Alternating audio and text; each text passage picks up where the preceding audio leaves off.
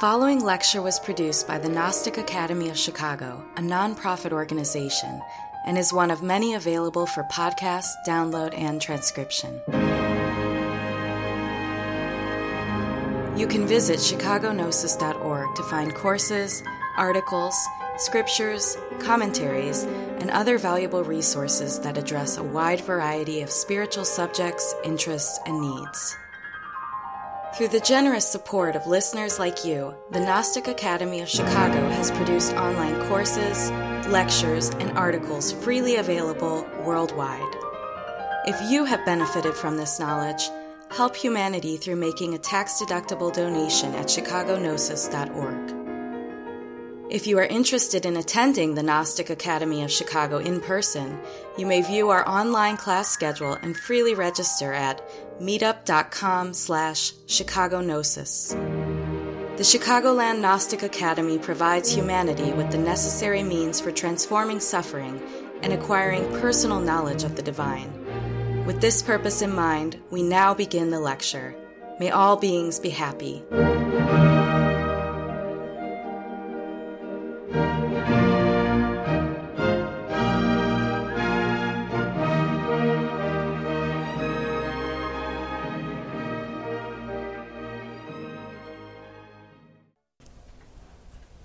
Fundamentals of Gnostic Science. We are continuing this course on the fundamentals of Gnosticism. It is both a tradition and a way of practice. The word gnosis in Greek means knowledge, direct experience of mystical truth, that which has been symbolically explained within religion in the cryptic language of the prophets, whether it be through Arabic, Hebrew, Greek, etc. Gnosis, as a Greek term applied to Western studies, is our direct cognizance of the divine, that which is born from our own conscious experience of the truth, which has been taught within all religions, irrespective of a particular culture, language, and identity. And so when we talk about gnosis, we talk about our own personal relationship to our inner divinity who's within us, which has been given many names. The Buddhists refer to the divine within as the inner Buddha. And Buddha means awakened one, cognizant one, a luminous being, a perceptive being. Amongst the mystics of Israel, the teachers of the Kabbalistic tradition, refer to God as El, as breath, as presence, as a force, not as an anthropomorphic figure of tyranny, one that dispenses lightning bolts to a poor, suffering humanity. Instead, that is a symbol for something personal and intimate within us. Divinity is a intelligence, a presence, a force that we can access when we learn to develop our consciousness, our cognizance. And so gnosis is that direct relationship that we acquire when we know how to cultivate qualities of superior being, superior ways of understanding within our mind, our heart, and our body. But likewise, gnosis is, as the experience of the truth, has been taught in different ways, in different religions, in a pristine form in its original root. We say that in these present times, the Gnostic teaching within those religions has been lost. People who only believe in a tradition, who follow a specific leader or member of a group, many times fail to understand how to cultivate a personal relationship with the divine. And so in these studies, we state that those who have genuine knowledge do not need to believe in anything. We do not follow anyone. We do not follow a pope, an imam, a priest, a rabbi. We do not follow any individual. We seek to follow our own knowledge, what we test, what we verify, what we experience for ourselves. And in that manner, we learn to differentiate and to discriminate between different teachings and to understand that which is the spiritual within those different doctrines, those different faiths, those different religions in their original form, not as they are being taught today. Because if we look at the state of being of these different faiths or religions, whether it be Catholicism, Islam, Judaism, we find that many traditions are now merely focused on the external and following a certain form of dogma and not really cultivating a personal relationship, an intimate relationship with the divine. So in this course, we're discussing what are known as 4 pillars, 4 foundations of genuine spiritual knowledge and understanding. And Gnosis is explained and understood through 4 pillars, 4 cornerstones, we could say. It has been known through science, it has been known through mysticism, it has been known through art, and it has been known through philosophy. In ancient schools of mystical teaching, the precepts of genuine spiritual science were taught and elaborated through artistic forms in a philosophical way. Science, mysticism, art, and philosophy were once integral unity. They were not separate as we find today. Our science today is divorced from spirituality. Our spirituality is divorced of reason in these present modern times. Likewise, our art no longer reflects the genuine spiritual principles that the ancient masters of art like Da Vinci or music like Beethoven, Wagner, Chopin, Liszt, many great classical composers once followed. And likewise, the philosophies of today, our postmodern era, is divorced of genuine experiential verification of the truth, of facts, of things that we can test and know for ourselves. But as we're going to explain in this course, really science, mysticism, art, philosophy cannot be separated. They cannot be divorced from one another. And so as we're going to explain in this lecture on the first pillar of Gnostic wisdom, we're going to discuss the nature of science. And the root word of science comes from scientia, which means knowledge. And in the previous lecture, we explained that from the German root, I believe it's German, is skizzein, which is where we get science as well. Skizzein means to split, to render, to break apart. And our science today, which is no longer in balance with our most ancient traditions, is split. It is divorced from any sense of mysticism, any sense of spirituality, except for a few exceptions where certain scientists are now investigating Buddhism in order to explain quantum mechanics, subatomic particles, how light can make decisions, light particles, in certain experiments. This testifies to the nature of the mystical reality of genuine science. That mysticism, which means from the root word mayin, to close one's eyes, is the closing of our sensual perception and the awakening of our spiritual perception, to know that which is true from a conscious standpoint.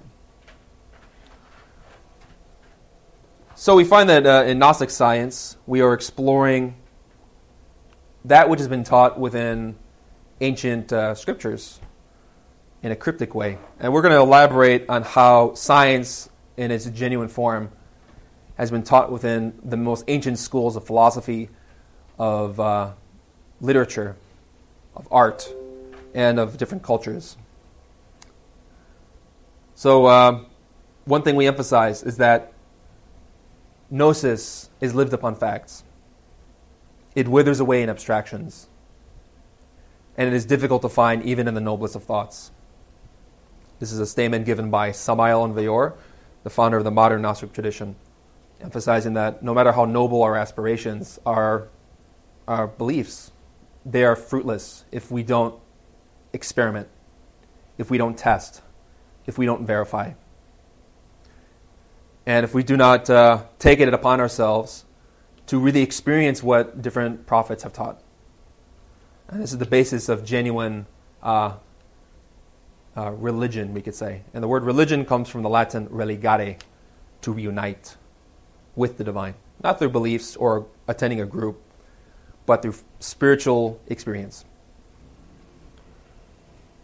So one thing we'll talk about in this lecture is how Gnostic science is boiled down to three fundamental principles.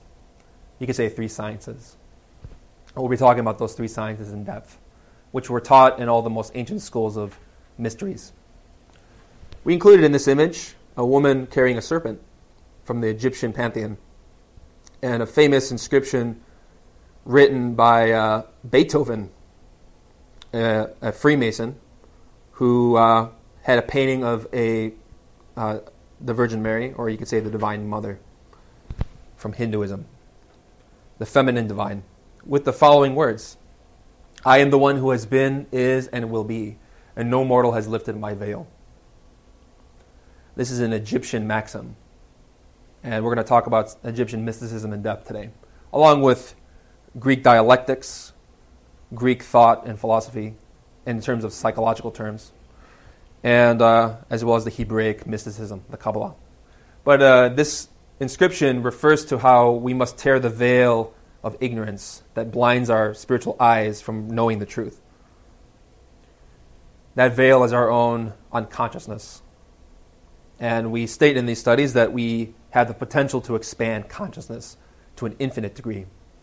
This was stated by the 14th Dalai Lama. And this image of this woman holding a serpent refers to the Egyptian roots of the mysteries of Isis, the ancient Egyptian mystery schools that taught precisely these fundamentals in their organizations, in which the Freemasons followed, such as Beethoven, Mozart, many other great spiritual masters or composers. So we must tear that veil that blinds our perception to the truth.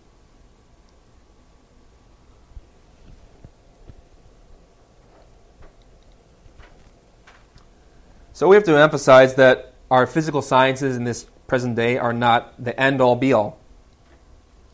The famous theosophist Leadbeater stated, "It is the commonest of mistakes to believe that the limit of our perception is also the limit of all there is to perceive." Materialistic science, as well as religion today, is based on dogma. We may receive certain facts about phenomena without fully knowing the hidden root cause of that phenomena. Immanuel Kant referred to a principle known as in his philosophy as noumena, the truth, things in themselves, the principles behind physical matter, the energy or the principles behind any type of phenomena that we experience. Our sciences today, many of them focus on empirical data and fail to recognize that there is another means of investigation that we can cultivate, which is learning to awaken our spiritual perception and to verify the truth behind any type of phenomena. And the demarcation between Gnostic science and materialistic science is a standpoint of perception.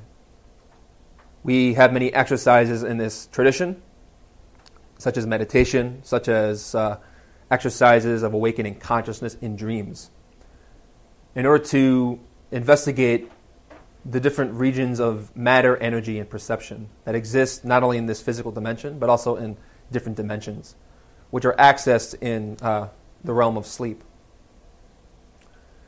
And so we state that the heavens mentioned in religion are precisely the different realities we can access when our physical senses shut down and our consciousness can expand and verify and test and know directly the mysteries of life and death, the source of all things, the laws that govern not only physical nature, but also our spiritual nature. And it is sad to see that in these present times, modern science looks at ancient civilizations with scorn, as if these individuals of the past, whether it be the Aztec or Maya, the Egyptians, the Greeks and Romans, were primitive. Meanwhile, no one can deny the tremendous mathematical and astronomical knowledge that these cultures possessed, where there are certain architecture and sculptures, structures dedicated to religion, to religious principles, were highly scientific and mathematical. Their knowledge and the symbols attributed to their cultures are conveying a mysterious science, a mysterious truth. They did not believe in false idols, as if they literally believed in a statue as a god. Those statues of the different traditions represent principles in nature that we can learn to verify, to speak with, and to communicate with. And so we have to understand that these ancient cultures were not ignorant. They were much more advanced. We look at our present-day humanity, and we find that human beings have launched themselves to more wars and violence. There's more chaos, there's more confusion, there's more destruction. And we have to seriously consider how the ancient civilizations once developed a type of knowledge that is superior, which we can experiment and verify. So the following quote is from Helena Petrovna Blavatsky. She's the founder of the Theosophical Society. She wrote a book called Isis Unveiled. You should say this is the precursor to her larger work called The Secret Doctrine, of which we study in depth. And so she emphasizes in this quote how materialistic science is not the pinnacle of the human achievement. We can learn many things from studying matter, but likewise we learn with esoteric procedures how to investigate energy and consciousness, which are beyond physical matter. She states, the recognized laws of physical science account for but a few of the more objective of the so-called spiritual phenomena. While proving the reality of certain visible effects of an unknown force, they have not thus far enabled scientists to control at will even this portion of the phenomena. So we see that as wonderful as many of our achievements are in present-day scientific efforts, they are not necessarily absolutely conclusive of how we understand our experience. The truth is that the professors have not yet discovered the necessary conditions of their occurrence, meaning there is a spiritual principle behind every physical phenomena, as Immanuel Kant explained. They must go deeply into the study of the triple nature of man, physiological, psychological, and divine, as did their predecessors, the magicians, theurgists, and thaumaturgists of old. As the dawn of physical science broke into glaring daylight, the spiritual sciences merged deeper and deeper into night, and in their turn they were denied. So now these greatest masters in psychology are looked upon as ignorant and superstitious ancestors, as mountebanks and jugglers, because, forsooth, the sun of modern learning shines today so bright, it has become an axiom that the philosophers and men of science of the olden time knew nothing, and lived in a night of superstition. But the traducers forget that the sun of today will seem dark by comparison with the luminary of tomorrow, whether justly or not. And as the men of our century think their ancestors ignorant, so will perhaps their descendants count them for know-nothings. The founder of the modern Gnostic tradition, Samael Aun Weor, stated that what science accepts today, it rejects tomorrow. What it rejects today, it later accepts. And he also emphasizes, in a very clear manner, a differentiation between two sciences, as we've been indicating. There are two types of science. The first is nothing more than a composed heap of subjective theories that abound out there. And the second is the pure science of the great Illuminati, the objective science of the being. The being is a term we use in this tradition referring to the divine, as presence, as cognizance, as perception, as we could say God, which is within us, not outside. This intelligence is something we can access. And to become one of the Illuminati is, of course, to be illuminated, to have that direct perception of the truth of the divine within us. And we could state with certainty that the first science is nothing more than a subjective conglomeration of ideas, because we have many theories about life, of the origin of the universe, of the cosmos, of the ancient histories of humanity. But they are based on material phenomena and ignore the spiritual roots of physical life. So we say that there are three esoteric sciences. And Gnosticism as a tradition is founded upon three specific cultural teachings. We have the mystical Kabbalah of Judaism. We have the Egyptian and Middle Eastern doctrine of alchemy. And then we have the Greek dialectical teachings or philosophies of psychology. So we state that this Gnostic path, the modern Gnostic movement, follows these three sciences and cultivates them. And so we're going to talk in depth about these three different aspects of esoteric science, what it entails, how do we cultivate it, how do we apply it in order to understand our relationship with the divine. So in the Gnostic path, we live practically in the most complete equilibrium. We study alchemy and Kabbalah. We work on the disintegration of the psychological I, the mind, the sense of the egotistical or subjective self that we say is me, mine, etc. Alchemy and Kabbalah have been taught in many different ways, primarily in relation to the book of Genesis. Kabbalah is the tree of life, a map of the cosmos and the divine, which we're going to talk about first. And alchemy is the tree of knowledge of good and evil. These are symbols. These are not literal trees that existed in some remote part of the Middle East, which Adam and Eve ate from and were banished. And likewise, the subsequent suffering of humanity. These are symbols. And so with Kabbalah, alchemy, and psychology, we emphasize that these are three specific practical teachings which are really one unity and which we study separately but also together because they integrate completely.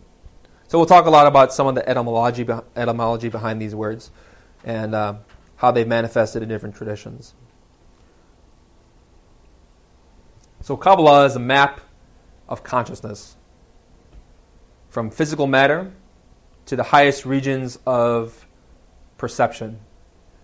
So the bottom of this tree, this glyph, we see Malkut, which in Hebrew means kingdom. This is our physicality. This is our physical world, our physical existence. And we see here that it is at the bottom of this glyph, meaning it is not the end limit of all that there is to perceive and know. We state that this image is a symbol of understanding who we are and what we need to aspire to if we want to know through gnosis directly the truth. At the top of the tree, we have higher regions of energy, matter, and consciousness. And likewise, at the bottom, as we descend down this tree, we enter into more dense aspects of matter, energy, and perception. Above Malkut, our physical body, we have Yesod, which is our energy, our vitality. So when we wake up in the morning, rejuvenated and renewed, that is the work of our vitality, our vital energy, which gives us life. Likewise, we have our emotional energy relating to Hod in Hebrew, which means splendor, our emotional states. Likewise, we have Netzach, which is mind, intellect, conception, thesis, antithesis, etc. And above that, we have more rarefied aspects of consciousness relating to will and consciousness specifically, and our spirit, our divine being, we could say. And so in this tradition, we study the tree of life in depth in a practical manner in order to understand who we are, as well as to interpret the different scriptures, such as the Bible, such as the Quran, and many traditions. This glyph can be used to interpret any pantheon of or tradition. Notice that at the top we have Trinity, which in Hebrew is Keter, Chokmah, Binah, which in Christian terms is Father, Son, Holy Spirit. These are forces, not people. Intelligences and energies that we can work with and verify. Or amongst the Hindus, Brahma, Vishnu, Shiva. Amongst the Egyptians, Osiris, Horus, and Isis. Different names. And this glyph helps us to understand many traditions and to understand where the original root is. So to quote from Diane Fortune, from her Mystical Kabbalah, a very profound modern work on a very ancient technique and tradition. The tree of life is a glyph, that is to say a composite symbol, which is intended to represent the cosmos in its entirety and the soul of man as related thereto. And the more we study it, the more we see that it is an amazingly adequate representation.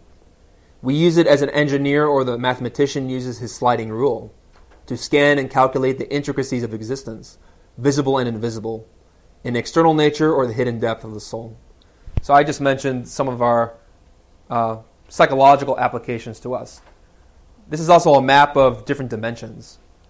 These principles exist in different layers, like an onion, different levels or modalities of being, and different forms of matter.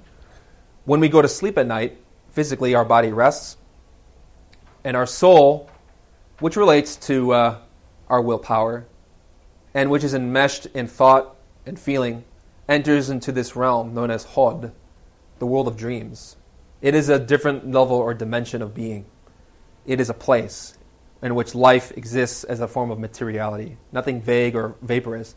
But unfortunately, because our consciousness is not developed, we typically enter into that world either completely unconscious, or if we may have some sporadic dreams, which are very chaotic, very fantastic. Nothing rooted in anything divine, we could say. In that realm, we can access and awaken our perception to a higher degree, in which we cease to dream, but in which our soul, our consciousness, divested of its physical form, can learn to investigate and perceive that dimension, that realm. This is what people call out-of-body experiences. We call it dream yoga, to practice union with God in dreams. Because the word yoga, from the Sanskrit yog, means to unite with the truth. And this glyph helps us to understand different dimensions in which we can access when we know how to develop our perception. And the different religions have called this heaven. Heavenly realms, heavenly ways of being, heavenly states of perception. And the Kabbalah, this tree of life, is a map in order to help us understand the language of the world of dreams, the world of spirituality. And so Samael Aun Weor, in his book Tarot and Kabbalah, stated, "The objective of studying the Kabbalah is to be skilled for work in the internal worlds. One who does not comprehend remains confused in the internal worlds. Kabbalah is the basis in order to understand the language of these worlds." So many prophets, such as Daniel, explained that the world of dreams is a symbolic world. People have talked about dream language, dream interpretation, knowing how to interpret the dreams one experiences. In these studies, we say that dreams are subjective, belonging to our egotistical self, but a vision is something else. We project dreams and in that realm, but a vision is when the mind is receptive and calm, in which we experience for ourselves in a dramatic form, a teaching given by the divine. And so I remember many years ago when I first started this teaching, I was practicing exercises of meditation in which by entering into a state of silence and quietude of my mind, I physically fell asleep. And then I found myself in the dream world, in my house. We could say is the astral plane, the world of emotions. And I invoked and prayed to the divine within me to teach me something useful that I can use to guide my life. And in a miraculous way, I was shown a television screen. And on the television screen, it stated in scrolling letters, like in a film, "The path of the self-realization of the being." And we say in these studies that the being is our spirit. We could say chesed in Hebrew, which means mercy, the truth within us, our own particular God. And I remember seeing an image very similar to this glyph. I saw 2 rows of 5 portraits of faces of people going lengthwise, not vertical, but horizontal, from left to right. So there were 5 above, 5 below. In the top left, I saw an image of a very divine and powerful old man, the anthropomorphic Jehovah, we could say, a figure of a divine and elderly figure of wisdom. I saw many other faces too, but at the very bottom on the far right, I saw my own face. And this was at a time where I didn't really study the Kabbalah in depth. But then I meditated and I read certain texts that we have in this teaching, in which I realized that those 10 faces are the 10 spheres of this image. And each sphere has its own portrait, its own way, personality, we could say, its own way of being.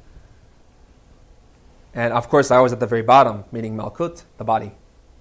But I was learning to perceive that the complete human being, the complete person, is more than just a physical body, but is also vitality, emotion, mind, will, consciousness, spirit, and the Trinity above. So it's a very powerful representation of understanding who we are and our fundamental root. So there's the world of dreams, we could say we can experience visions, and we can be taught symbolically something about ourselves. And we teach many ways of how to access that state of consciousness so that we know how to get guidance from God, and that we do not need to rely on anybody or any group. So Kabbalah is a teaching that was divorced from the Bible, at least amongst modern Christians. And Diane Fortune, she's a modern writer on the Western esoteric tradition, has a lot of criticism towards the present-day Catholicism that many worship and follow, precisely because this tradition has lost its roots. Jesus was a rabbi who taught Kabbalah in his language, in his parables, in his allegories, such as, "You must be born again of water and spirit," he said. Well, knowing the Hebrew alphabet, we know that water is mem in Hebrew. Spirit or fire is shin. And to be born from the breath, the wind of God, is hey. You spell those letters together, you spell Moshe. And Moshe is an archetype or symbol of how we cultivate our will in union with God. So the New Testament is dependent on the Old Testament, and the Old Testament is a language of Kabbalah, which modern Christians have divorced themselves from, sadly. And if we do not know Kabbalah, we cannot interpret the symbolic language of the Torah and the New Testament. For as Diane Fortune wrote, the Kabbalistic cosmology is the Christian gnosis. Without it, we have an incomplete system in our religion, and it is this incomplete system which has been the weakness of Christianity. She likewise continues explaining this divergence from the modern Christianity we know today and the esoteric Christianity that was taught in the past. She states the following in her book, The Training and Work of an Initiate. There is an unbridged gulf in our modern Christianity between the mysticism of its deep spiritual truths and the symbolic and magical ceremonial of its ritual. This gulf, it is the task of the modern mystery schools to bridge our present-day efforts in this tradition. These, however, have in many cases re-illumined their fires at an Eastern altar, so that the bridge they build does not lead to the Christian context of the West. She's talking about how many people who grew up Christian ended up becoming Buddhist or Hindu, precisely because the Christianity of our present continent is superficial, devoid of any genuine depth. Therefore, many people have left Christianity to pursue other faiths. And sadly, people do not realize that Christianity has in its genuine heart a profound teaching of how to unite with the divine. So those are their followers who seek initiation, meaning entering into the spiritual mysteries, instead of having revealed to them the deeper issues of their own faith, have to change their religion and follow other masters. How are we of the West, therefore, to bridge this gulf? We must do what the original Gnostics did, the original Gnostic Christians, of which Jesus was the founder.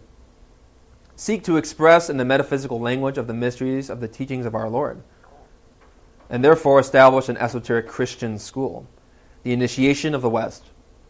The Gnostics drew their inspiration from two main sources, and this is where we get into studies of psychology and Kabbalah. the mysteries of Greece, and the mysticism of Israel, the Kabbalah, with which our Lord Jesus was obviously very familiar. These are the sources wherein we shall find the mental and magical interpretation of our religion, which we shall supply the missing keys.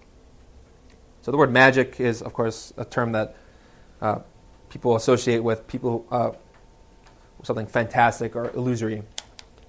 But the word magician comes from the word mag, which means Indo-European word, which means priest. Someone who has a full connection with the divine. So a real priest is a person who controls magically their own mind, the air, the fires of the heart, their emotions, and the waters of the body through our will. A priest is a person who is fully united and connected with God. It doesn't mean someone who follows enters a theological seminary and becomes indoctrinated.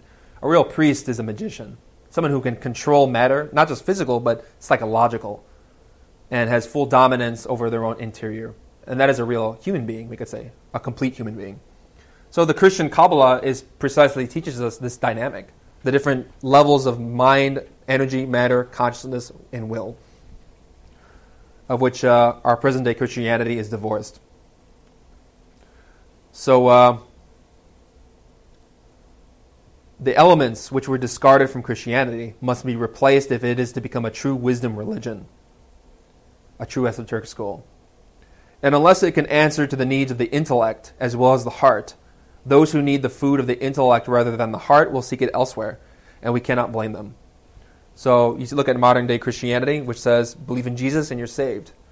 And there is no richness to the intellectual Kabbalistic symbolism of that faith, that tradition, which teaches us how to enrich our mind as well as our heart. Not to just believe with our heart, but to know from our soul. In relation to Kabbalah, we explain that there are many books out there. There's a lot of facts and knowledge available in different traditions and different schools. And it is very easy to get lost because there are different theories about this tradition which are abundant.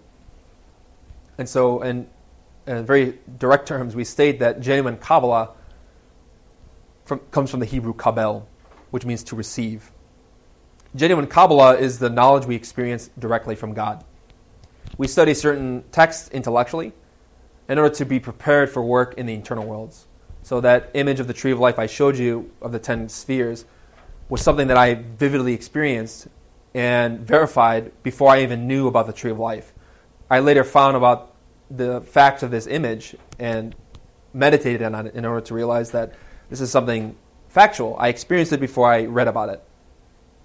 But genuine Kabbalah is what we verify for ourselves. But we do study intellectually to be prepared to interpret that language. So Samael Aun Weor stated the following about this difference between intellectual Kabbalah and, you could say, conscious Kabbalah. On such a simple thing, scholars have written millions and volumes and theories that would turn anyone crazy who had the bad taste of becoming intellectualized with that entire arsenal. So knowing a lot of information intellectually is good if we become conscious of it, if we learn to experience what the texts teach us. Having an intellectual knowledge is good, but divorced of any practical application to our life is when it becomes problematic, where the head becomes a library, but yet we feel that desperation of not knowing God for ourselves. And so that's something that we have to reverse. We study in balance with practice and harmony. Which brings us to the image of the famous Shoshana, or you could say the rose mentioned by Solomon in the Bible. This is an image of the 22 Hebrew letters of Kabbalah. And as we mentioned, the 22 letters represent principles, 22 laws, which brings us towards the 22 arcana or laws of the Tarot. The Torah is the Tarot, the same wisdom given by an angel by the name of Metatron to the Jewish people. And the Jewish language is not the sole propriety of the people living in the Middle East or across the globe. This language pertains to all of humanity because it is a divine language that was given to us to express divine truths. And sadly, this language is abused as any other today, like Arabic or Sanskrit as well, or Latin too. Latin has a lot of power, which Dion Fortune says is the reason why the Catholic Church has existed for so long, because a lot of the rituals were performed in Latin. And language has power. We can invoke divine forces through our speech, which is why we pray out loud in certain practices and pronounce sacred sounds to invoke those forces. As the book of John says, in the beginning was the Word. The Word was with God, and the Word was God. And so these languages have a lot of power. And the Latin language, Dion Fortune says, is the reason why the Catholic Church has subsisted. But now they're doing the rituals in English, so it doesn't have as much power. But the sad part is many people perform these prayers and rituals, invoking these forces, but they don't know how to fully develop them. They're not aware of what they're doing. And so the Hebraic alphabet is a powerful language which can help us to understand many traditions, not only just Judaism or the Christian doctrine. Now, when we state that one should learn the language of Kabbalah, we don't mean that one has to be fluent in Hebrew. It simply means that one learned to memorize and understand the principles behind these letters in order to have an informed eye when we read Scripture. So Dion Fortune stated the following in emphasis of this. It is not required of those who would use the Kabbalah as their yoga, as their way of union in the West, that they should acquire any extensive knowledge of the Hebrew language. All they need is to be able to read and write the Hebrew characters. And 22 is pretty simple to learn, even if you didn't grow up Jewish or were not familiar with that tradition. The modern Kabbalah has been pretty thoroughly naturalized in the English language, but it retains and must ever retain all its words of power in Hebrew, which is the sacred language of the West, just as Sanskrit is the sacred language of the East. So I emphasize that language has power. Mantras, sacred sounds. We can invoke God with our words. We can invoke blessing upon another human being or damnation upon that person. So how we use our speech determines how we follow God. There are those who have objected to the free employment of Sanskrit terms in occult literature. And the word occult, of course, doesn't just mean satanic groups. The word occult comes from the Latin occultare, to cultivate the hidden. And no doubt they will object even more strongly to the employment of Hebrew characters. But their use is unavoidable. For every letter in Hebrew is also a number, and the numbers to which words add up are not only an important clue to their significance, but can also be used to express the relationships existing between different ideas and potencies. So the Hebrew letters represent different elements, symbols, powers, principles. And when we read the original Old Testament, the Tanakh or the Torah, when we look at the transliteration from English from Hebrew, we can interpret the names of certain figures in order to understand, well, what are they representing? We look at the Hebrew letters and we see, well, this character represents this, such as Moshe represents the soul or willpower that knows how to work with Mem, the waters of God. Shin, the fire of the heart, and air, Aleph or Hey, the breath, the wind. So an intricate system and very useful and practical, which is what we emphasize above all things. We included an image in this next graphic of the 13th arcanum of the Tarot. Arcana means laws. Arcanum means law, singular. So the Tarot and the Torah are integral. They're united. And in this image, we see a man who is in this card of immortality, number 13. Of course, unlucky number 13, which has a lot of disrepute and reputation in these times, which we're going to talk about through an example. These numbers represent principles, represent truths. And these images of the Tarot can help us to understand where we are spiritually in relationship to God. So the Tarot is not just some kind of fortune-telling scandal or we could say ruse to cheat people of their money, which unfortunately many people approach the Tarot in that way. The Tarot are sacred. These are symbols. And physical readings are one thing, but learning to interpret these numbers from dreams or visions, we could say, is another.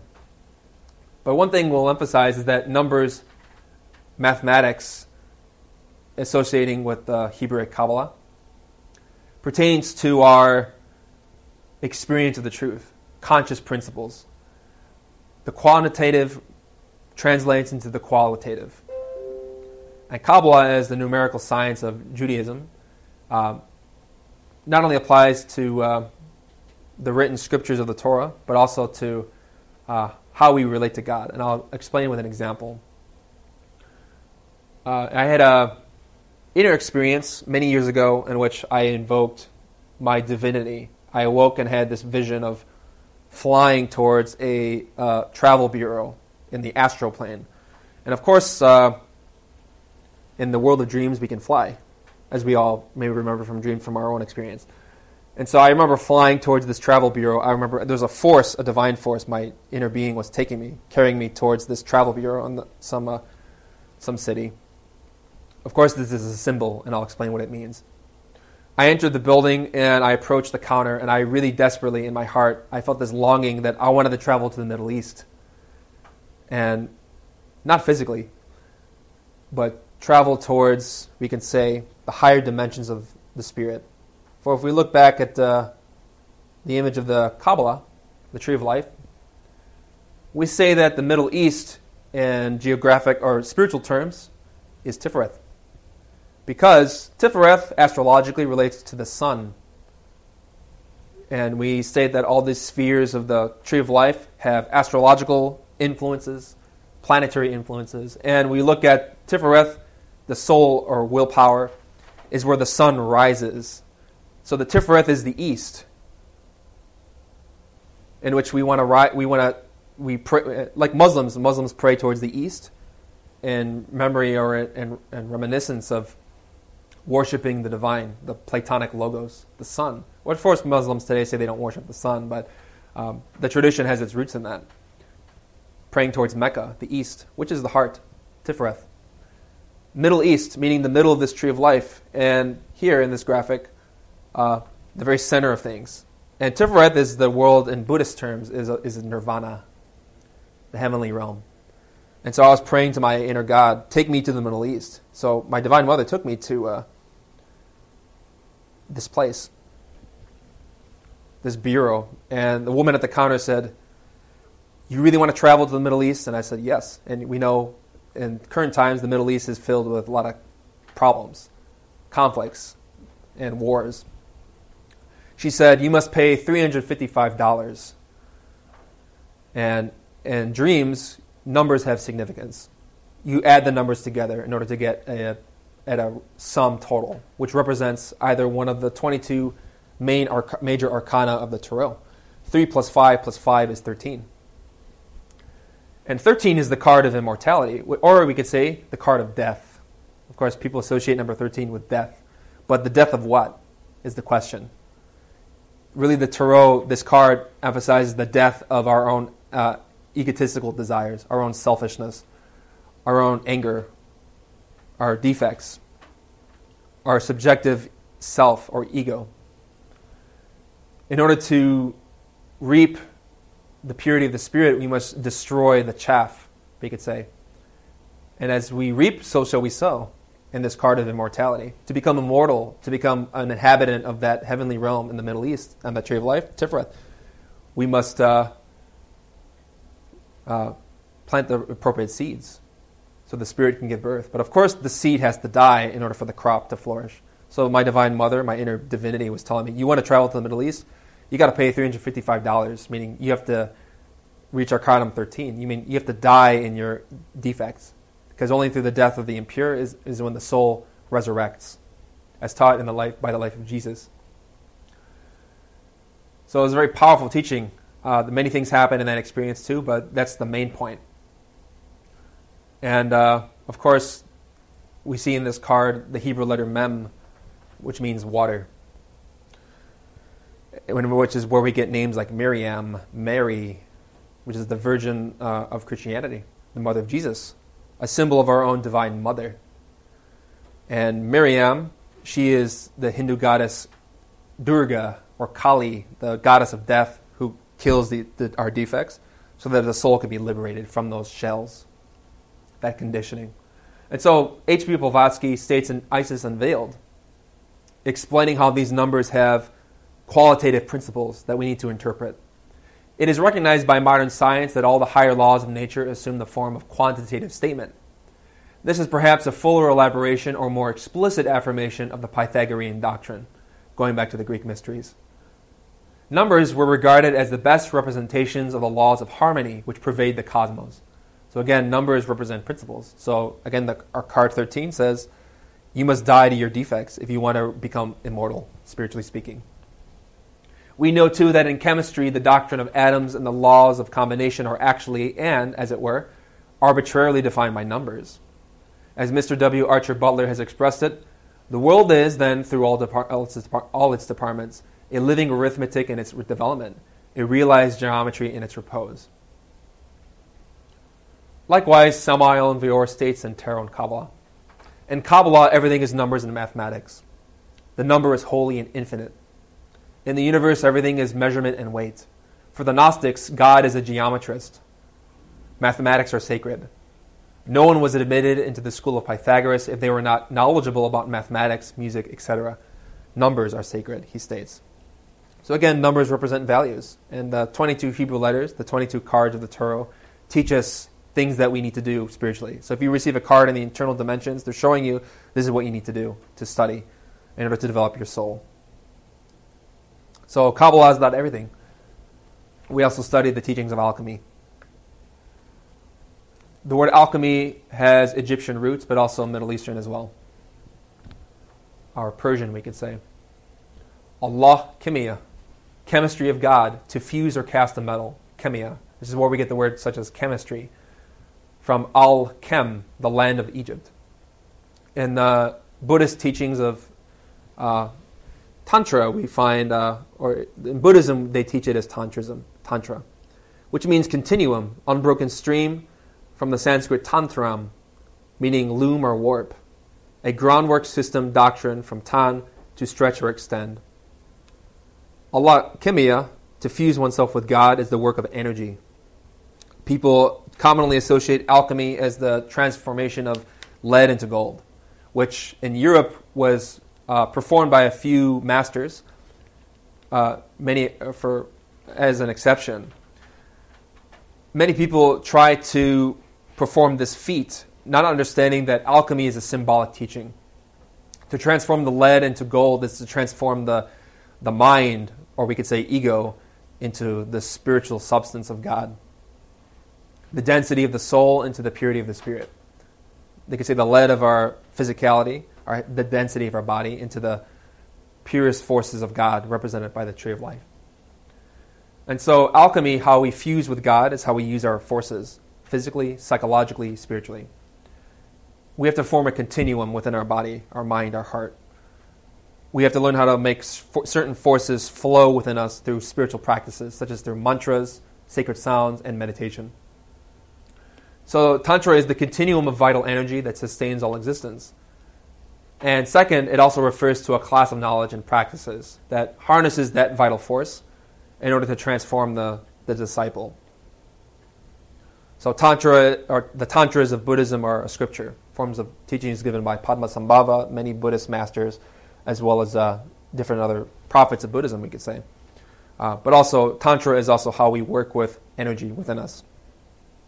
Because without energy, we cannot live physically, mentally, emotionally, etc. Likewise, to know God, we need power, which is why we included in this image a painting of the Christ alchemist, who, represented by Jesus, is a person who has resurrected from the dead spiritually, not just physically, but psychologically. We are dead if we don't know God. But when we die to our defects, we can resurrect within the Lord, within us. The Middle Eastern teachings talk about alchemy in the following form. There's a famous Iranian myth called the Cup of Jamshid, which is similar to the Holy Grail of Christianity. And we state in these studies that alchemy is the union of forces within man and woman. In Tantrism, which is very popular in the West, especially now, refers to the sexual cooperation between a husband and wife, in which man and woman, when they unite physically, they also unite in mind and heart. The sexual connection is the flow or continuum of forces which exists between the couple when they're sexually aroused, in which that vital force is inflamed, it becomes active. When a couple knows how to work with that energy without expelling it, that force forms a continuum within the body, within the mind, and the heart. And Christianity refers to the creative sexual power as the Holy Ghost. So to be baptized by water is a symbol of working with that power, to be born from that power. Because Jesus said you must be born again of water and spirit. Not just physical water, as in the rite of baptism, which is a symbol. He instead referred to how physically you can give birth to a child when man and woman unite. But when man and woman unite and conserve that power, they can give birth to the soul through spiritual practices. By learning to work in a matrimony and to conserve that power in order to give birth to God within oneself. And the cup of Jamshid represents that myth or that teaching, where it was stated in popular myth that all the seven heavens of the cosmos can be perceived by looking into the elixir of immortality within this chalice. So the chalice is a symbol of the feminine sexual organs. And the spear that pierced the side of Jesus is a symbol of the phallus, of the male sexual member. Now, when Jesus was crucified, he physically lived this drama in order to teach something symbolic.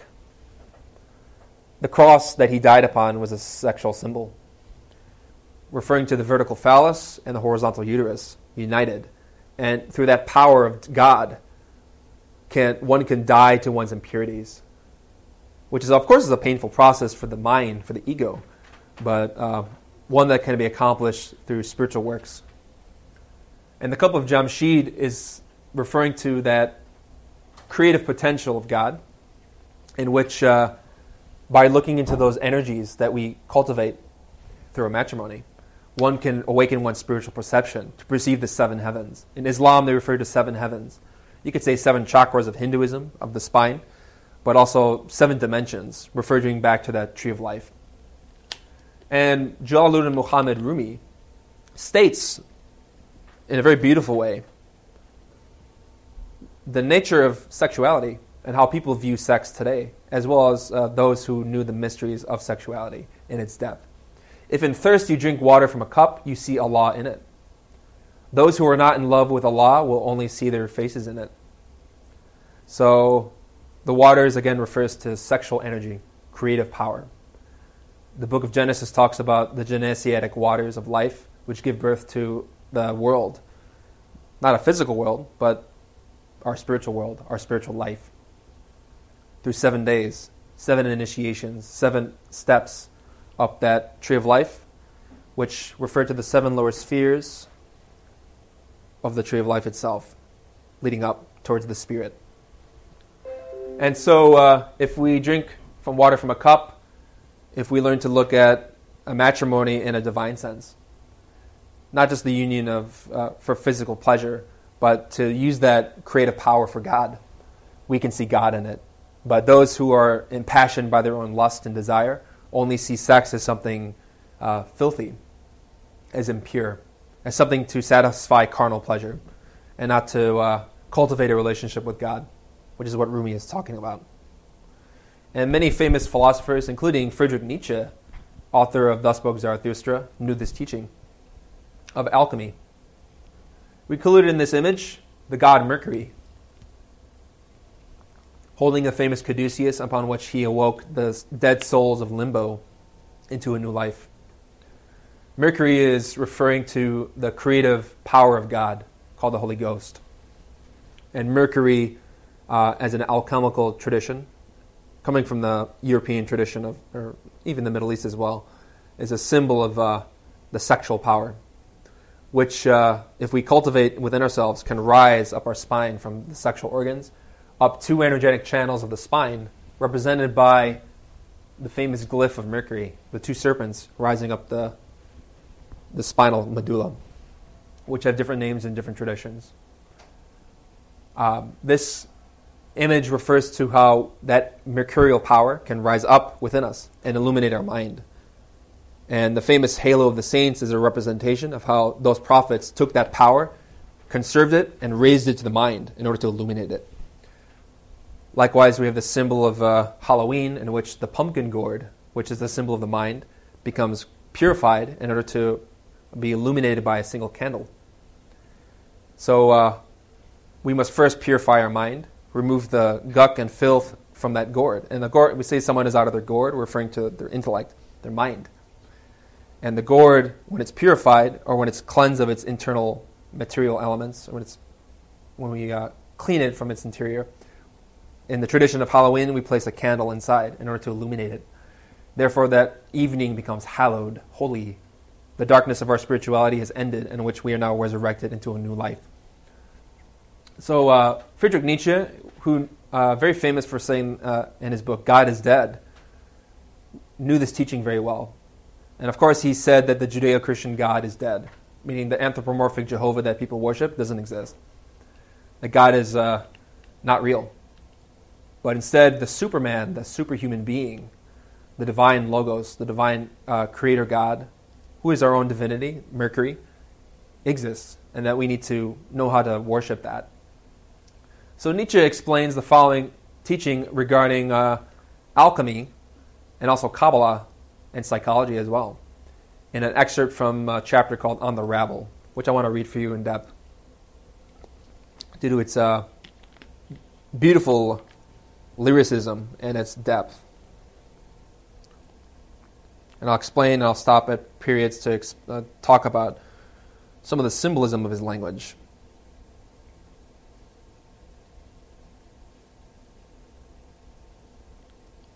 Life is a well of joy, but where the rabble also drinks, there all wells are poisoned. So the rabble are those who are base, egotistical, sinful, lustful, desirous. I appreciate all that is clean, but I do not like to see the grinning snouts of the unclean. People who look at sexuality as something filthy, as something passionate and carnal. They cast their eyes into the well. Now their disgusting smile reflects back up to me from the well. And what is a well? Well, is referring to our body. Our body is the earth, and our creative seminal matter, the semen, whether in man and woman, the seminal fluids, is water. And one can either look at that energy as something, can use it for carnal pleasure, or to conserve it and to use it for God, can give birth to the Spirit. We could say this is the holy water. The holy water is by which we have to become baptized, by transforming that energy into light, into fire, through specific practices of Tantra. They have poisoned the holy water with their lustfulness, and when they call their filthy dreams pleasure, they poison the language too. The word pleasure in Hebrew is Eden. Eden is not a physical garden in the Middle East. It refers to the sexual bliss that a husband and wife cultivate when they're united. But the terrible part is that lust enters the mind. That serpentine power tempts us to use that energy in the wrong way and not to conquer that serpent. And that serpent, that power incites the couple to want to fornicate, meaning to waste or expel that power in a moment of pleasure. But the spiritual teachings of alchemy teach us that that serpent, if we step on its head and control it, can rise up our spine as the serpentine power of God when we refrain from the orgasm, when we refrain from that physical act of trying to engender a child physically. Instead, we can conserve that power to engender the spiritual child of alchemy, the golden child of Christ within us. But of course, we have to control that serpent. And they have poisoned the holy water with their lustfulness. They look at sex as something filthy, as carnal. And when they call their filthy dreams pleasure, meaning they took the language that we can describe sex as something filthy and poisoned. One thing I will mention is an excerpt from the book of Hebrews, which states, "Marriage is honorable in all, and the bed undefiled. but whoremongers and adulterers God will judge. So the bed undefiled, meaning to not orgasm, to not spill that energy, which can be conserved and used for God. Because that energy can create, or it can destroy us. This is the power of Shiva Shakti in Hinduism. Shiva Shakti is the creator God and destroyer God. That energy can give life or it can give death in a spiritual sense. But what happened to me? How did I redeem myself from nausea? Meaning this disgust with my everyday life, feeling that I am spiritually empty and looking for meaning. Who rejuvenated my eyes? My spiritual eyes, my spiritual sight. How did I manage to fly to the height where no more rabble sits by the well? And that height is the mountain that in the book Thus Spoke Zarathustra is emphasized many times, where the prophet, the fictional prophet Zarathustra, narrated by Nietzsche, is on a mountaintop. And that mountain is a symbol of the superior worlds, the superior dimensions of the tree of life. So you have a dream of climbing a mountain is very good, meaning you're entering into the spiritual path, that you're climbing that difficult path of the spinal column, up the 33 canyons or vertebrae of the spine, in order to raise that power of God back to its source, which Nietzsche calls the feathered serpent, or the Aztecs called it Quetzalcoatl, or the Mayans Kukulkan, the serpent and the dove of Christianity. Did my nausea itself create wings for me and water divining powers? Truly into the highest regions I had to fly in order to rediscover the wellspring of pleasure again. So this natural disgust one feels with the state of affairs of humanity is what helps us fly into the wilderness in order to discover God, to know God. And what are these wings that emerge from water divining powers? These wings are the wings of Mercury we see in his head, which the Germanic myth, you see the Valkyria with the warrior woman with the winged helmets, immortalized by Wagner, which is a symbol of when that energy rises to the brain. The centers of the mind are fully awakened, and the wings of the spirit are active, of the eagle. And likewise, that is the wings of the angel, of the perfected human being. And the waters, of course, is the creative powers, which can give us access to the heights of God. And the highest regions I had to fly to rediscover that wellspring again, because that energy of the Holy Spirit comes from above and descends down the tree of life into our physical body, into our sexuality. Now it's a matter of returning that energy backward, inward and up to the source. Oh, I found it, my brothers. Here in the highest regions, the wellspring of pleasure gushes for me, and there is a life from which no rabble drinks.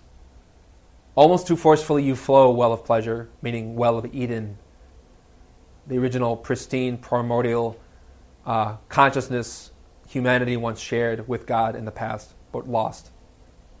And often you empty the cup again and wanting to fill it.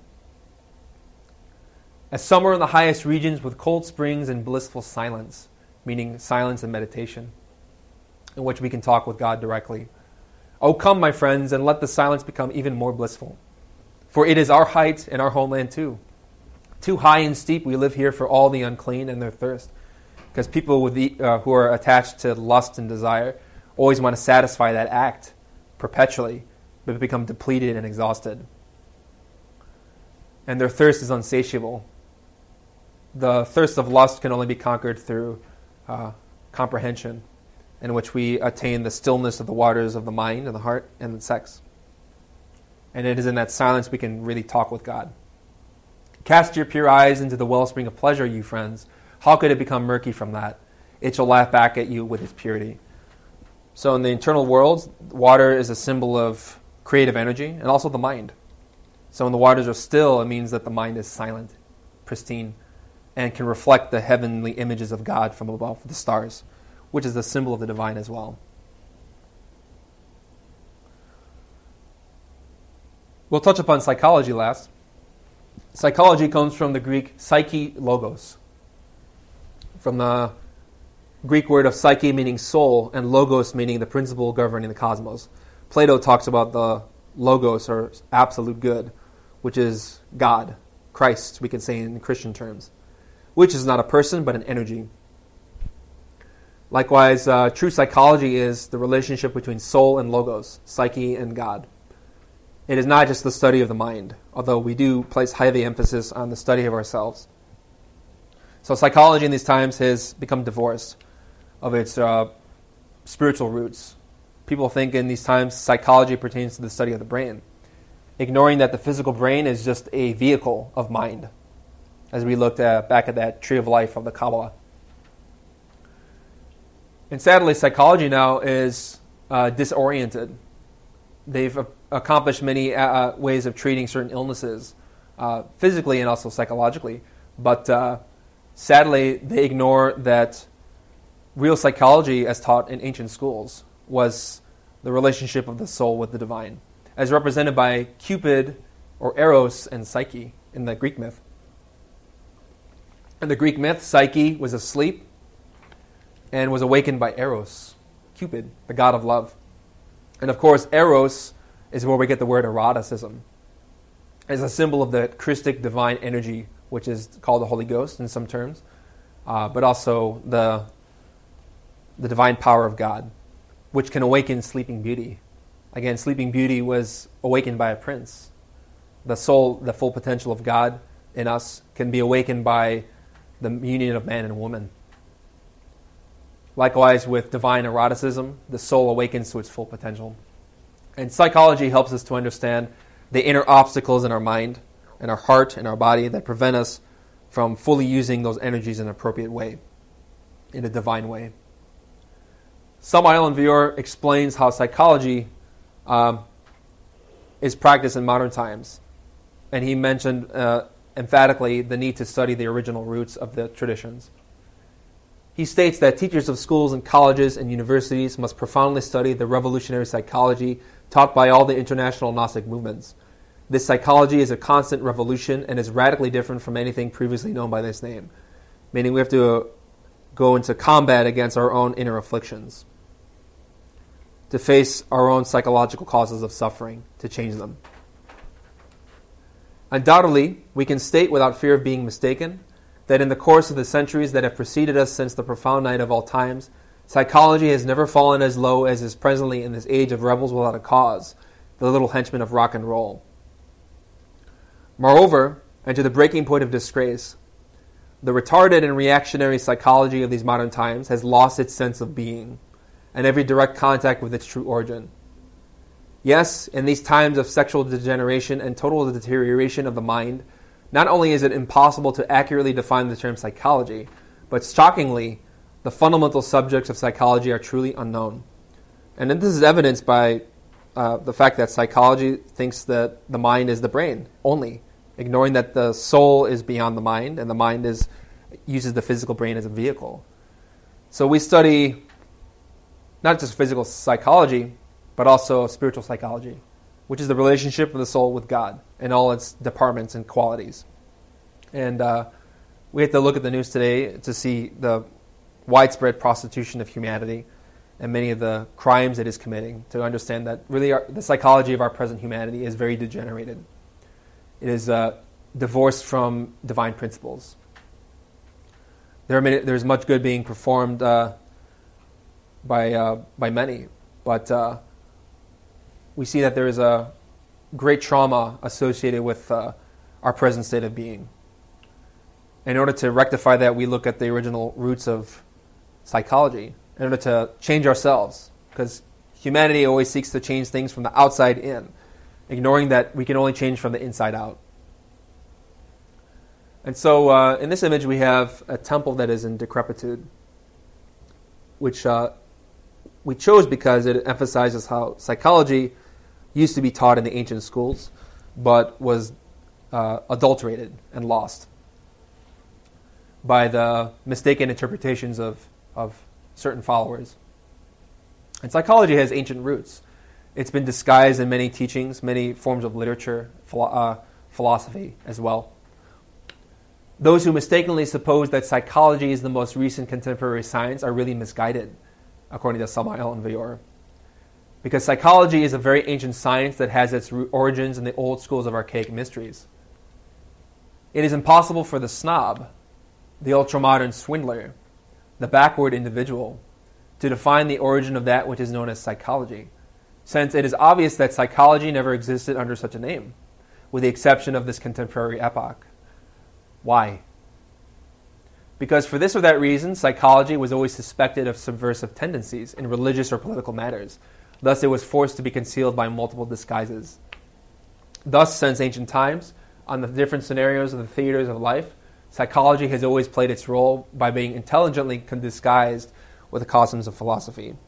We can look to the writings of Dostoevsky, of Nietzsche, as well as Plato and the writings of Shakespeare to find many psychological teachings. Many people study these writings for their depth, and they convey many esoteric principles of how to unite the soul with God. And so many of these psychological teachings were hidden in a cryptic way in some of our most venerated traditions, meant to be read by those who had an informed eye.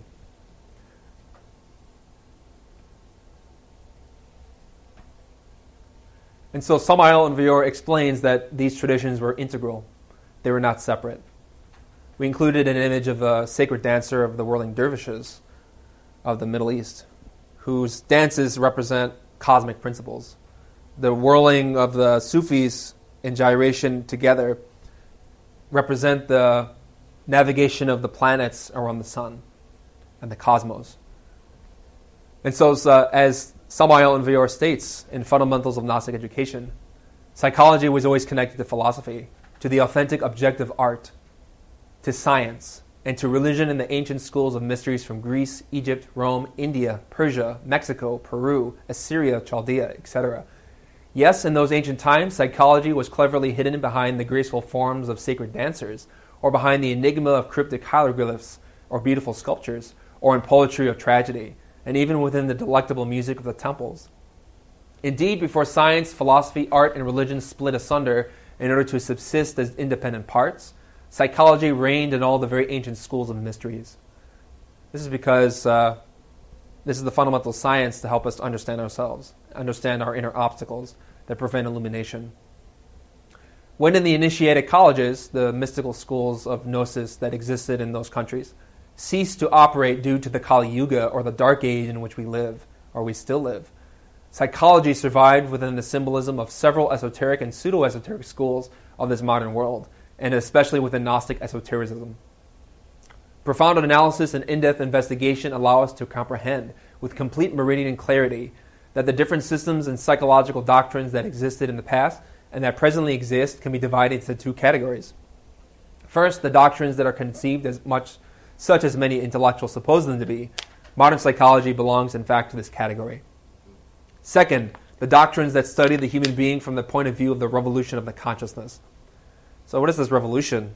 Meaning to go not against other people, but within ourselves. Because fundamentally in our own root, our own defects prevent us from knowing God. As Arcanum 13 emphasizes, the ego must die in order for the soul to resurrect. It is a fight, mentioned in Islam as jihad, or mujahidah, which means to strive against the infidel, which is not outside, but within us, our own defects. This second category truly contains the original and most ancient doctrines. Only these doctrines allow us to comprehend the living origins of psychology and their profound significance. To conclude, we'll emphasize all three sciences of Kabbalah, alchemy, and psychology through scripture, and also the teachings of the 14th Dalai Lama, who is a great master of Buddhism and of Gnosis. So we can call three brains, or three centers of activity: physiological and psychological. We have the physical brain, or the intellectual mind. We have the heart, or center of emotions. And then we have our sexual organs. And as I mentioned to you, the caduceus of Mercury, that image of the spinal column with the two serpents, represents the energies of Tantra, which circulate through our body, our mind, our heart. And so the Holy Eight, we could say, the number 8, represents that continuum of forces within our psychology and our body. And so our mental health, our psychological well-being, our emotional well-being pertains to how we use energy, how we direct it, how we conserve it and use it. Which is why the Dalai Lama stated, in the view of Tantra, the body's vital energies are the vehicles of the mind. When the vital energies are pure and subtle, one's state of mind will be accordingly affected. By transforming these bodily energies, we transform the state of consciousness. So pure psychology is based on how we use those energies for our inner God. It is vital to understand and develop the conviction that consciousness has the potential to increase to an infinite degree. And lastly, we'll conclude with the teachings from the Gospel of Mark. When a lawyer of Israel was tempting Jesus to explain the commandments. And in the first commandment, Jesus answered in order to explain the nature of Kabbalah, alchemy, and psychology. The first is, "Hear, O Israel, Jehovah Elohim, our God, Jehovah Elohim is one," which is the famous declaration of witnessing in Judaism, which they close their eyes and say, "Shema Yisrael, Yod Chava Eloheinu, Yod Chava Echad," meaning the following statement given by Jesus. They say Adonai, which means Lord, but the real translation of the original Hebrew is Jehovah Elohim, of God.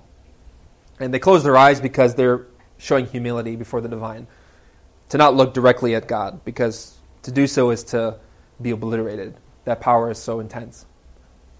"And you shall love Jehovah Elohim, your God, with all of your heart, and with all of your soul, and with all of your mind, and with all of your strength." So what is this? Heart is our emotional center. Likewise, our soul is our willpower, our human soul. All our mind, our intellect, and likewise all of our strength, our sexual power. That forms a continuum that unites us with God.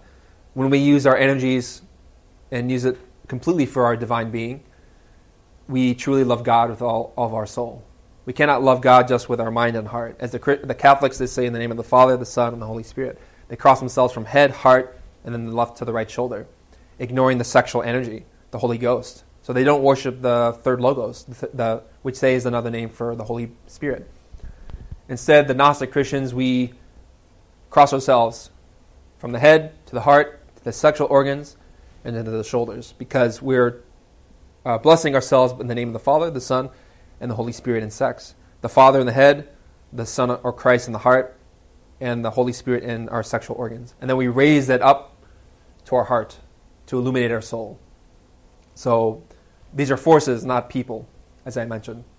And then lastly, the second is this: you shall love your neighbor as yourself. There's no other commandment greater than these. So we first love our God by using our forces, psychologically speaking, for God. And then we love our neighbor as ourselves. We extend that compassion to others.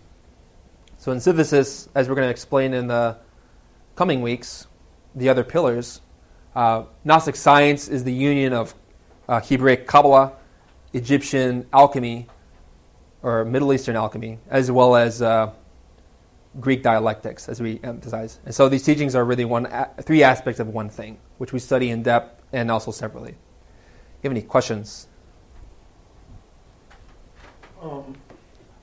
The word apocalypse in Greek, it means the unveiling of truth. Yes. So what is this? What is your take on that? And what's going on? And people talking about, obviously I don't believe in all that, but the unveiling of truth means something. Are they awakening their consciousness? What is your take on that?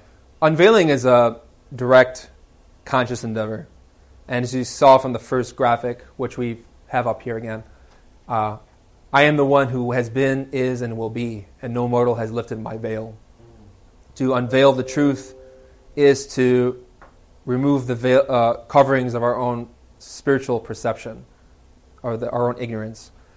Apocalypsis, or the apocalypse, refers to the tremendous death and revolution of our defects in order to awaken to the full potentiality of the soul. And that book, the Apocalypse, written by John, is very Kabbalistic, very abstract. It refers to certain future events that will happen, but in a symbolic way, not literal, as many Christians try to interpret. They try to read that scripture without knowing Kabbalah is like trying to read Shakespeare without knowing English. It's impossible. It's gibberish. You read it, what is this? But you know the symbolic language of God. Yes, this is teaching something psychological, which we're going to have a course on the book of Revelation at one point. But the unveiling is precisely our direct work with the divine feminine, our inner goddess, our divine mother. She has a veil over her face, like the famous burqas of the Middle East, which is a symbol of how those women were showing not just modesty, but the veiling of Isis, which only the husband can unveil in Middle Eastern culture. So unveiling is precisely what we're trying to do, practically speaking. But people, in terms of awakening to those truths as a humanity, we see that humanity is not awakening in a positive sense, but is realizing the fruits of having eaten from the tree of knowledge of evil, good and evil, we could say, from the evil side. People are becoming more aware of the evil they have inside as we look at humanity. But if we know how to work practically with Gnostic science, Kabbalah, alchemy, and psychology, we can awaken in a positive way, meaning removing the conditions of the mind and develop the full potentiality of the soul. When you talk about the base of the Kabbalah, the tree of life, and you talk about the dream, is that the same base as like in Freemasonry when they talk about the base consciousness in true esoteric Freemasonry? Well, yeah, the body is... and moving up to 33 to the 33rd level. We say that in Kabbalah, the basis is Yesod. Yesod in Hebrew means foundation, represented in the tree of life, as I'm going to show you. Yesod is the center of the pillar of, or the middle pillar, the middle path. Our physical body is, we can say, tetradimensional. Our physical body exists in this third-dimensional plane, but there's a fourth-dimensional component represented by Yesod. So the physical body is the third dimension.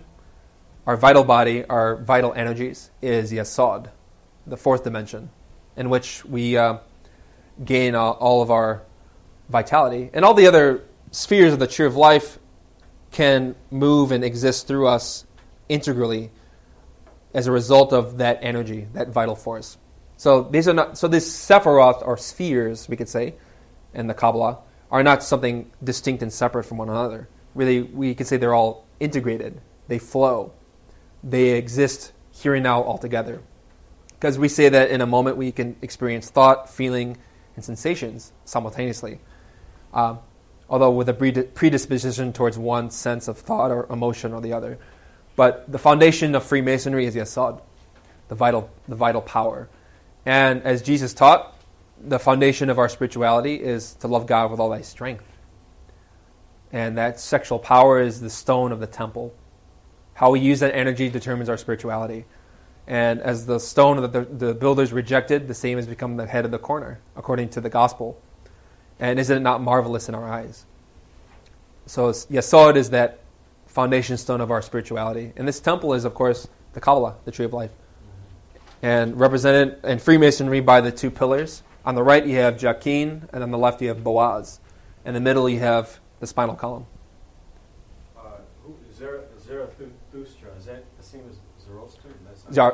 Zoroaster. Yeah. So Nietzsche gave a fictional retelling of that prophet. Zoroaster is that a prophet? Yes, he's a great master. Yeah, that's right. Is that Zoroastrianism? Yeah, Zoroastrianism. Zoroastrianism. Zarathustra is the prophet of our esoteric religion, like the true esoteric religion. Yes, and Nietzsche really worshipped, really venerated the Middle Eastern doctrine. Are you going to get into Hermeticism? Yes. So everything we talked about in terms of Tantra and psychology is Hermetic science, because Hermes was big on science, right? and because Hermes is the doctrine of sealing one's energies, not wasting it, not expelling it. Can I ask a couple questions? Yes. Are Torah and the tarot cards, that's basically the same word? Yes. Okay. And Torah means law. Law. And likewise, arcana means laws. And so the tarot card, am I pronouncing the tarot? Is that how I pronounce it? Yes, that's the tarot. Tarot. Silent T The at the end. tarot, right, the tarot cards, that's just some, okay. It sounds to me too, because I'm not the same situation as the three of you here, but it sounds to me like everything is symbolism. You're coming, the way it's coming across, there's virtually nothing that isn't symbolism. And the scriptures are, again, the tree of life is a symbol for realities. And the reality is one thing, but the symbol is a language to help us understand different religions. And all the religions are symbolic. Okay.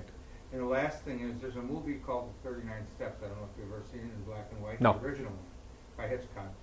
And at the end Sure. of the movie, there's a guy that's called, it's not really giving anything away, but if you ever see it, his name's Mr. Memory. Sure. And he winds up being shot. And Mr. Memory is a guy that does nothing but memorize facts.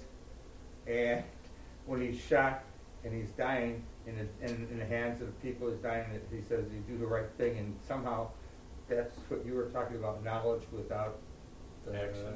Yeah.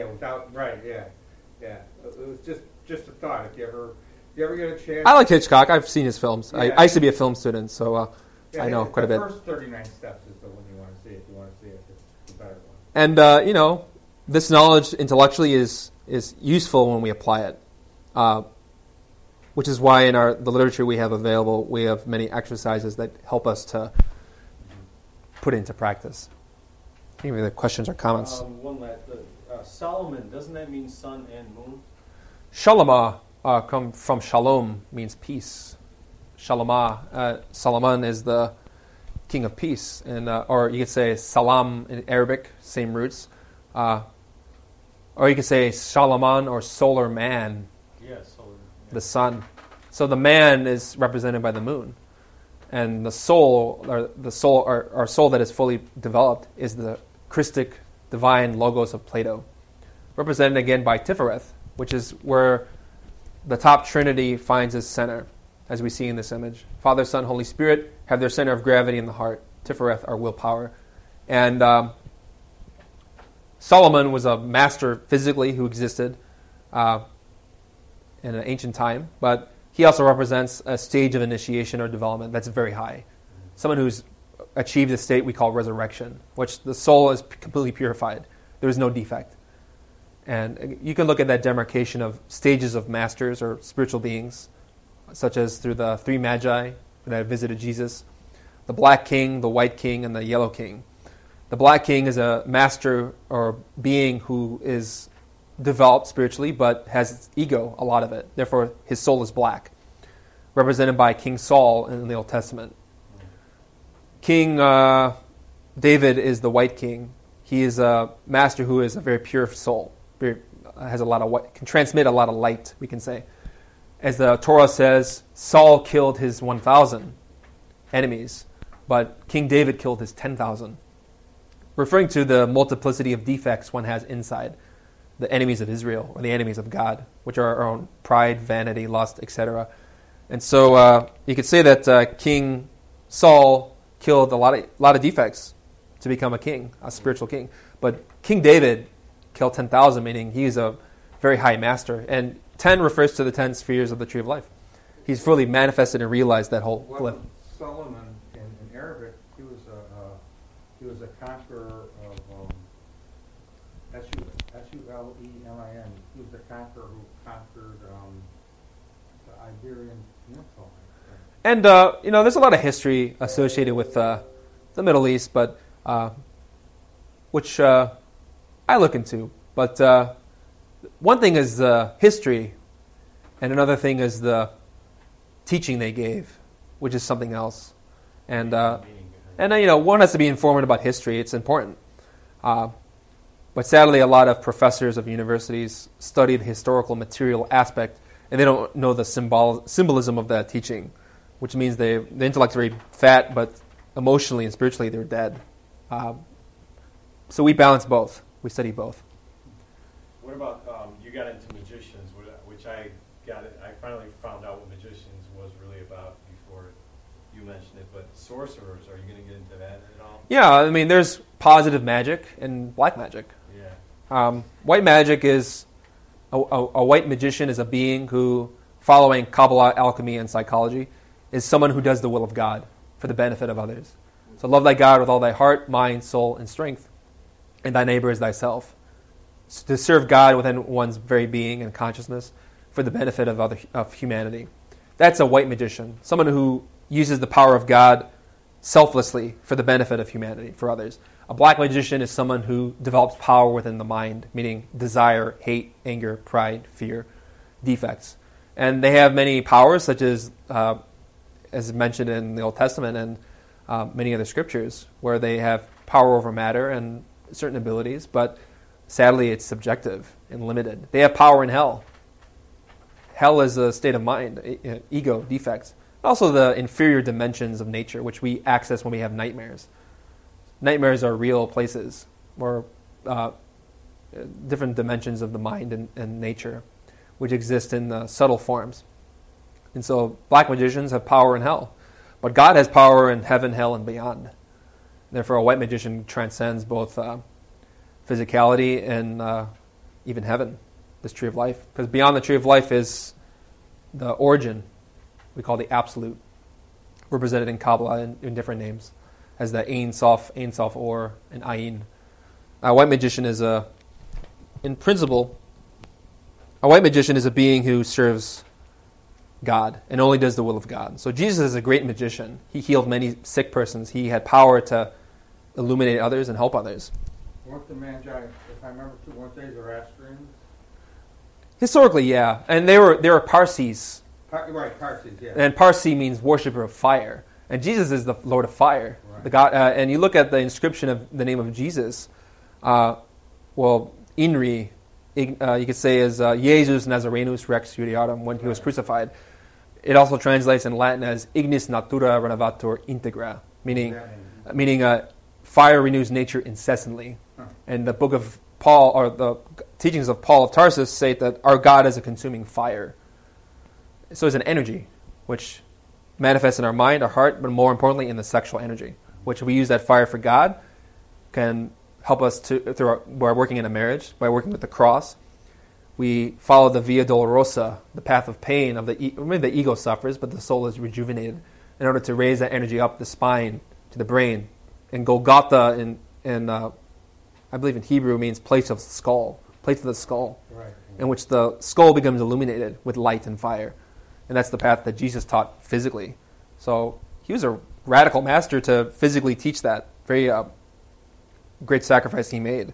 But a magician is a being who follows that path. A white magician. But a black magician is another thing. And there are many of them in these times. And they're the ones running the world, the dark occult. Oh yeah, they're in politics, and there's many people. There many famous celebrities are awakened and evil, and very common. They know how the psychology works. Yeah, and they have power because they manipulate people, and they are in a position. Engineering. And they're very common. Samael Aun Weor says they're more common than weeds. They're abundant everywhere. You look at places like Haiti and whole countries like Colombia, where there are many. In North America, has a lot of them.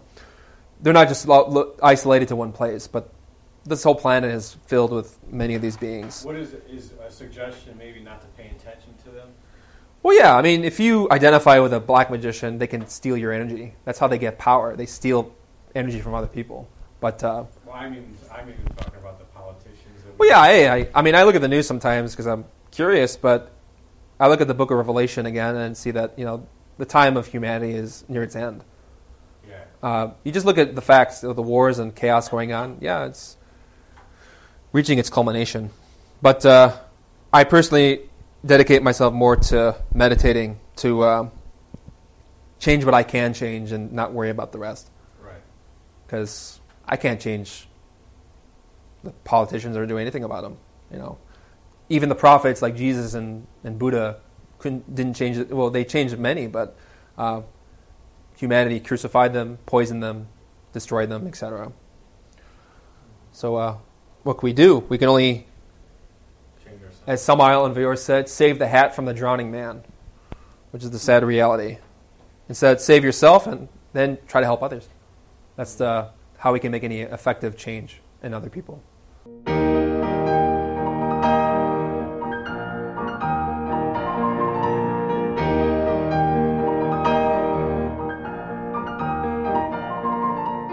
To learn more about the knowledge covered in this lecture, we invite you to study the books available through Glorian Publishing or GnosticTeachings.org.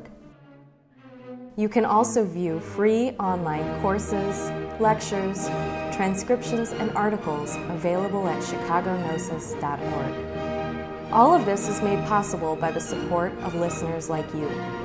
Have you benefited from this knowledge? Help others by making a tax-deductible donation at chicagognosis.org. We thank you for listening. We hope that these lectures aid you in developing your complete and divine potential. May all beings be happy. May all beings be joyful. May all beings be in peace.